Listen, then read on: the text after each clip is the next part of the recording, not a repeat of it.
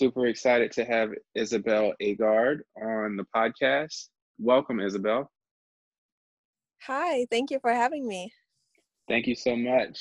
Why don't you let the listeners know what you do and maybe who you are? Yes. I am a designer. I'm a collaborative designer, to be more specific. And with two other amazing guys, I did what we now have, what is now Last Object, but it's a series of different design solutions for single-use items. So we started with Last Swab, which is a reusable cotton swab. And then we have done an array of different products. Last Tissue, which is a tissue box, a pack, which is reusable. And now we have different products we have lined up the next couple of years. So that's who I am. Fantastic. And how are you holding up with COVID-19? How is the lifestyle and business kind of changed, I guess, for you all? I know you're in Copenhagen. What's everything like on that side? Well, I think like everybody is feeling a little bit crazy because it's a really crazy period in general worldwide. We've in Denmark, they've been very strict from the go-get almost. So we've been in lockdown the last 3 weeks. We in the company are very agile and are not that many people. We were three and now we're five people in the office. So it's in that sense, it's not that big of an issue, or we haven't changed that much, but we have changed temporarily some structures because, like with all companies, the sale just went dead in the beginning. Yes, totally understand. What what was kind of like your background coming into starting Last Object? Because Last Object is like that's the parent company, is that right? Yes, exactly. And what were you doing Well, like coming up? Like what was your like background? we have we're all three actually designers. I'm originally from did a BA in IT, and Nicholas was in finance, and Cole was in did more like carpeting, um, and we all three actually just became designers afterwards, and did a longer education on what we call the Royal Academy of Design here in Denmark. And then so we are all like, we have very different backgrounds because we have this like backbone, but we're all just all three designers. Love that. And so how did you all kind of, I guess, get started with the business? Like when did you come up with the concept and kind of, how, like maybe walk through like how you actually got like the very first customer? Yeah. Well, we have like or we had at that time, not actually all three, we didn't have a project together. We worked on different projects. And what happened was that we have this office space that we all three are in. And we were at lunch just talking about like what we actually really wanted to do as a designer. I was at that point in the medical industry and was doing a lot of things, designs for different chemo patients, and they were doing more product related designs, and we were like just squabbling over it. And then we talked about sustainability and how that was actually really our dream, and really where we all three felt there was an awesome opportunity, and also just where we could place our hearts in a project. And that kind of evolved to us looking at single use, because we found that was actually a huge issue. And when we then kind of like opened up to the world of single use, we looked at what objects were just a really big problem environmentally. And this is where like the cotton swab came up, and a lot of different products. We also saw, of course, the straw, but the straw has just been designed so many times in so many different ways. So I think that was kind of where it all started, and then a swap, and we listed, of course, like the next couple of products that we wanted, but that was at least the beginning. Yeah. That's fantastic. And so you launched on Kickstarter and you did some crowdfunding in the beginning, right? Like, and you really were successful. Maybe walk through like your approach to that and kind of like how did you think about like pre-launch, and how did you get so many backers? So in the beginning, we really looked at how we could look at, and we wanted to test the product. We wanted to see if there were enough customers that also wanted this. It wasn't enough that we in our little design ivory tower was like so fascinated by what we needed. So we started by going into just in general making a website, and then doing like a Facebook page where we started doing a little bit of ads, and we just drove traffic. And the only thing we just mentioned was that like we have this product, we explained it, and then you could sign up for an email when we launch on Kickstarter. So this was how we started testing the product in the market in a sense. And maybe talk a little bit about those ads, because excuse me, I know you were mentioning that I think I heard you mention on the Shopify podcast that you didn't necessarily spend a lot on an ad budget. Did I understand that correctly? Or if you did, what were your objectives with the ads? Were those more like awareness ads, or were those like video ads where you're just getting views, or were they traffic? Like maybe walk through some of that. So it was mainly just picture, and then we A/B tested this suddenly, and then a text. So we didn't use video in the beginning. We didn't even have a product in the beginning. We actually just had the idea, and then we drew it up and actually just did a 3D drawing of what the product would look like. So we mixed in these renders with different animal footage or pictures of waste, or like, so we could really explain like, this is the problem, this is the solution. This was what actually worked for us. We tried different things, and when we actually started working with the product, they of course changed, because then we could actually have them in our hands. We could have a model, and we could do different things to explain the concept. But in the beginning, it was mostly actually these render photos and then stock images. Love that. That's a savvy way to get the ball rolling. Excuse me. So what kind of things did you do like after you finished crowdfunding? Like how were you spending most of your time? So after the crowdfunding, we had to produce the product. So that was the main focus.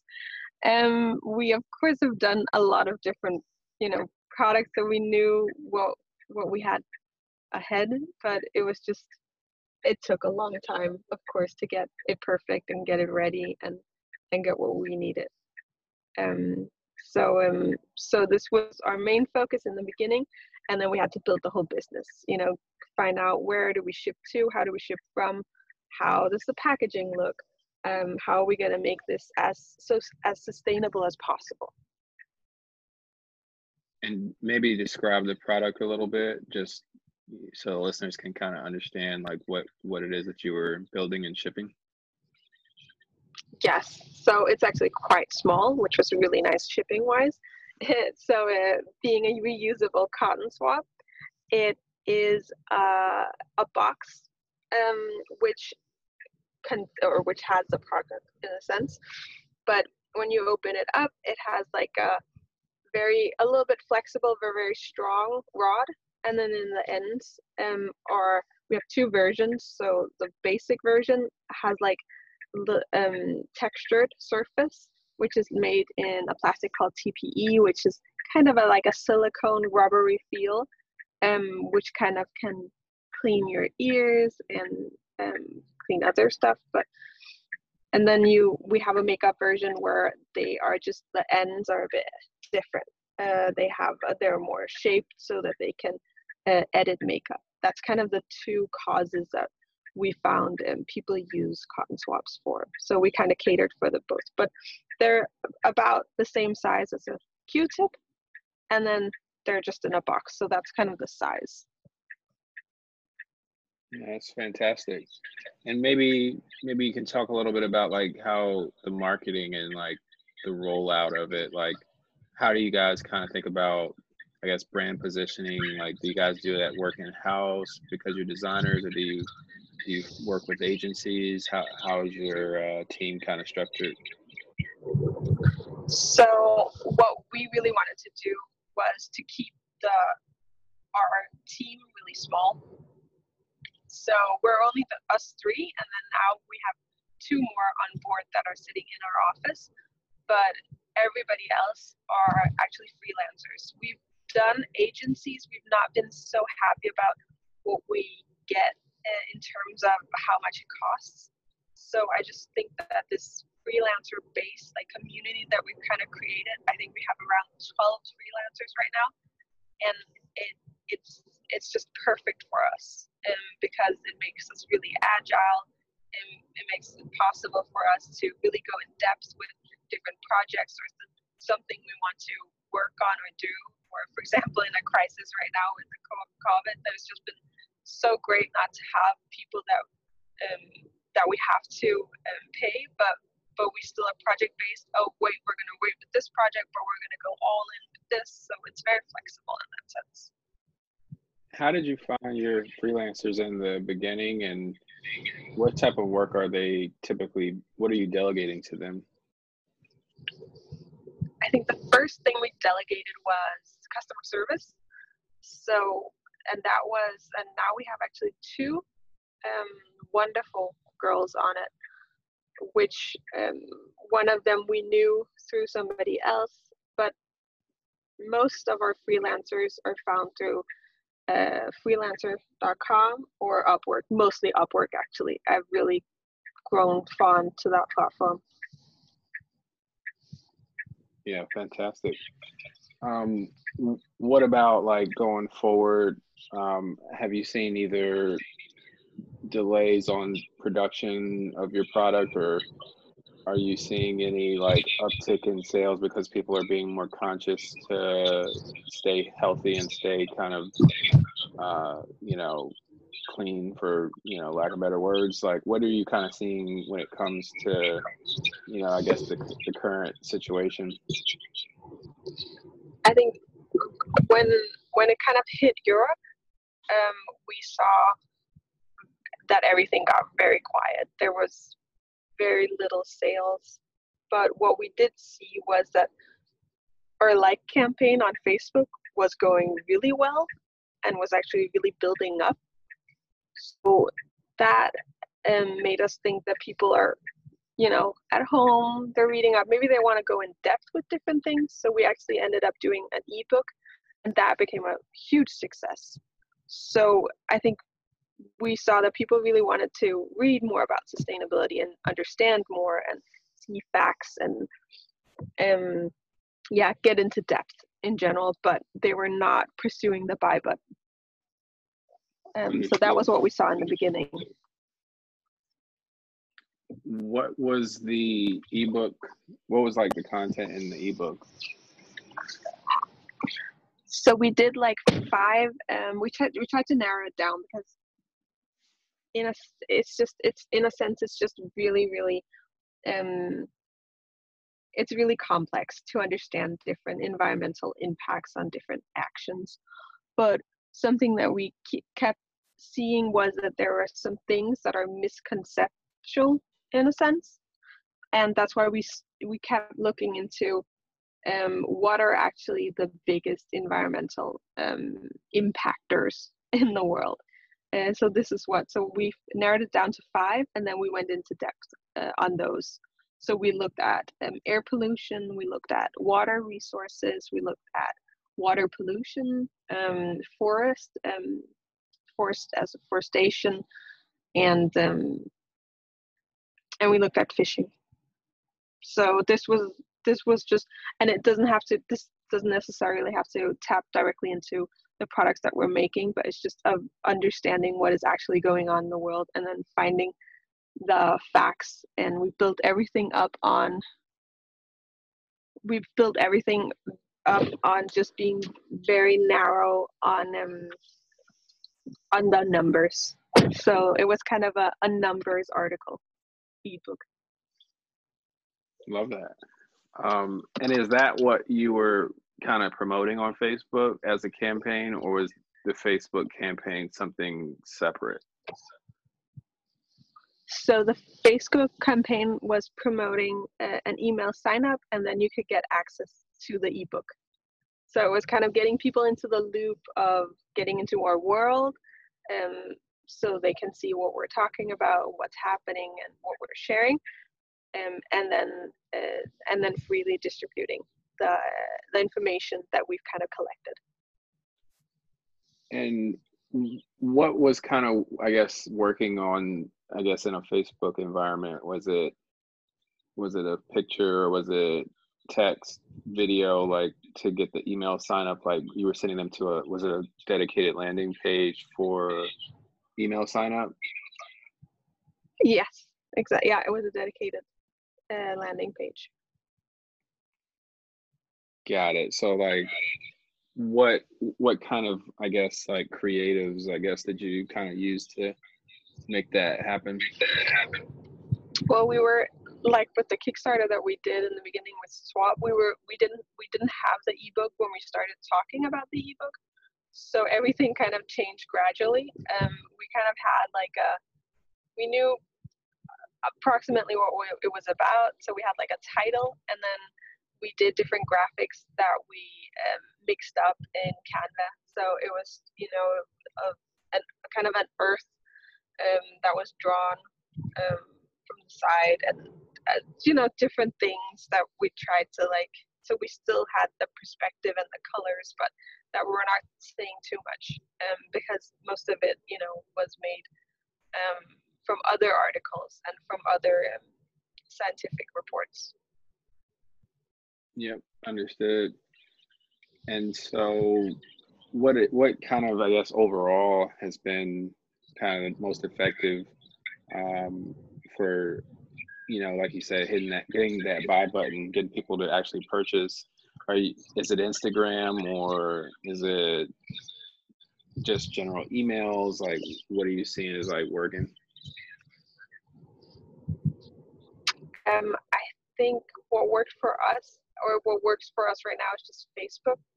I think we could probably be much better on Instagram right now, and on Pinterest. I think there's a huge market, but right now we've kind of just nailed how we can talk to our audience through our Facebook. Nice. Well, this has been great. Just kind of, getting to know more about kind of what you all are working on. Anything that you're excited about for the future when this kind of hopefully goes back to normal? Yeah, we have a new product launching here in end of the summer, which is very exciting. And then just in general, like how we'll build this business right now, and what kind of products are going to be on the shelves, I think are so exciting. Yeah, and you do mention on the shelves. I don't know if we really touched on that, but you all are in wholesale. Maybe talk about some of the stores that you sell to. So we're on different stores, actually. Any store, a little local store or bigger chain, can contact us directly, and actually automatically can set up their own account. So everything is really streamlined. We got Lauren Singer that has a little shop which is like I'm kind of starstruck by her. She has Trash for Tossers, which is like a blog, and it's just amazing. And she has an amazing background. She has a little store in New York that just opened up, and or that is open and has our stuff, and so that's really cool.